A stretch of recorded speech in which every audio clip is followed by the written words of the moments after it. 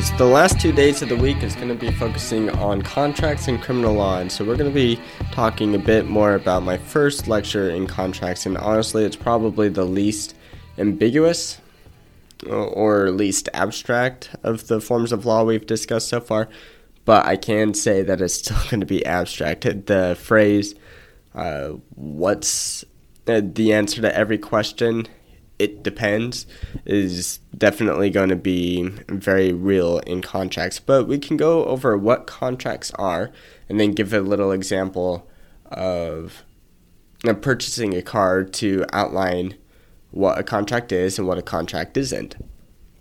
Okay, so a contract, according to the Second Restatement of Torts, is an agreement between two or more persons as to something that... Let's see, let me actually find... Yes, okay, so a contract is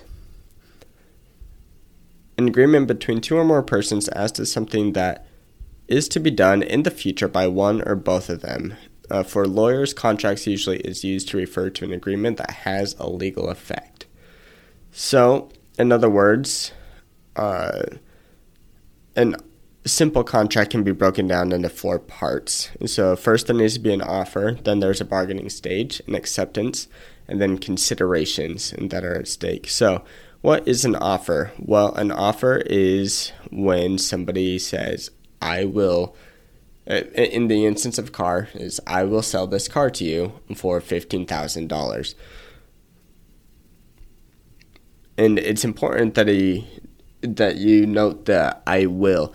And the intention here is it needs to be clear, because there are things that say, I want to sell this car for $15,000, but that doesn't mean that it necessarily could be an offer. But an I will, as an actual word, it's most definitely an offer. And similarly, if you walk into a restaurant and you see the prices on a menu, that is an offer, because you're offering up the product with the price associated with it. Okay, so that's an offer. Let's talk about the bargaining stage. During the bargaining stage, after an offer has been given, so the offerer has made an offer to the offeree, the offeree can either ignore, accept, reject, or provide a counteroffer. So if they ignore it, nothing happens, and that you can sit there awkwardly, or the offerer can reassert, or the offer expires, or they can take back the offer. You can accept the offer by saying, yes, I want that car for $15,000. Or you can reject the offer saying, no, I don't want that car. Or you can provide a counteroffer saying, I won't pay that car for $15,000, but I will pay for that car for $10,000. So let's talk a little bit more about each of these little considerations that we have here. So acceptance should be yes. There are ways that an acceptance is not exactly a yes, meaning, yeah, I want that car, or yeah, I don't know if I want that car, or I'm not sure if I want that car, or I should get that car. So there's lots of fluctuations in the tone that can make it question whether or not it was an acceptance or not. But the easiest way to determine if it's an acceptance is by the offeree saying yes. Okay, what about a rejection? Same kind of thing. The easiest way to do a rejection is no. But a rejection can, in some instances, be more difficult to discern. Like, I shouldn't get that car, but I don't know if I want that car. But it just, I don't know. I'm not very good at the inflection stuff. Anyways. Or they could provide a counteroffer. So this is the last thing that you could do during the bargaining thing. So a counteroffer is actually seen as a rejection of the initial offer and a opening of a new offer. So, for example, you say, I won't take it for $15,000, but I will take it for $10,000. So you rejected the $15,000, and now you are offering $10,000.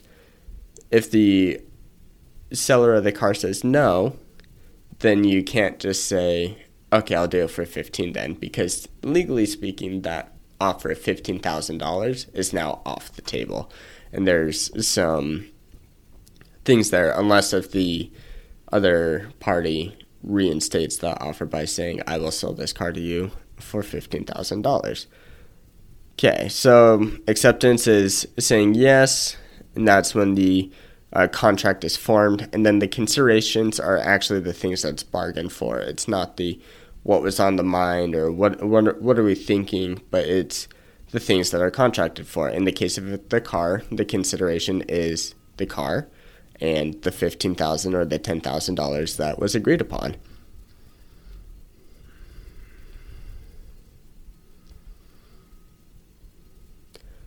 Okay, so what makes a contract other than the basic structure of a contract? Well, it needs to be enforceable. And what that means is that a court will take that agreement and make sure that it is fulfilled. If someone is in violation of the agreement, the court will provide a remedy for the non-breacher.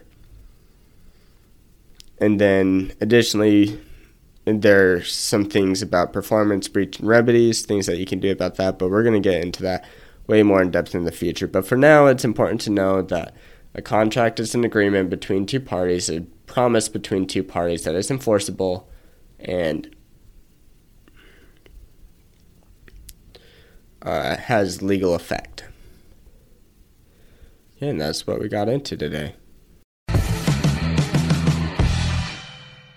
Thank you for listening to this episode of The Law Schoolers. Before I let you go, there are 4 things I want to say. The first thing is if you enjoyed these episodes and if you enjoyed the website, I would invite you to go and join Law Schoolers Pro. And you can do that by going to lawschoolers.com/join. It's a way for you to support us, but there's also a lot of features there that I think you will enjoy. Second thing is that nearly all of our episodes are unedited. The only ones that aren't are pre-law materials, and the reason for that is so you can actually see the legal material in its raw form as I'm learning it as well. The third thing is that the information contained in these episodes are specifically only for educational purposes.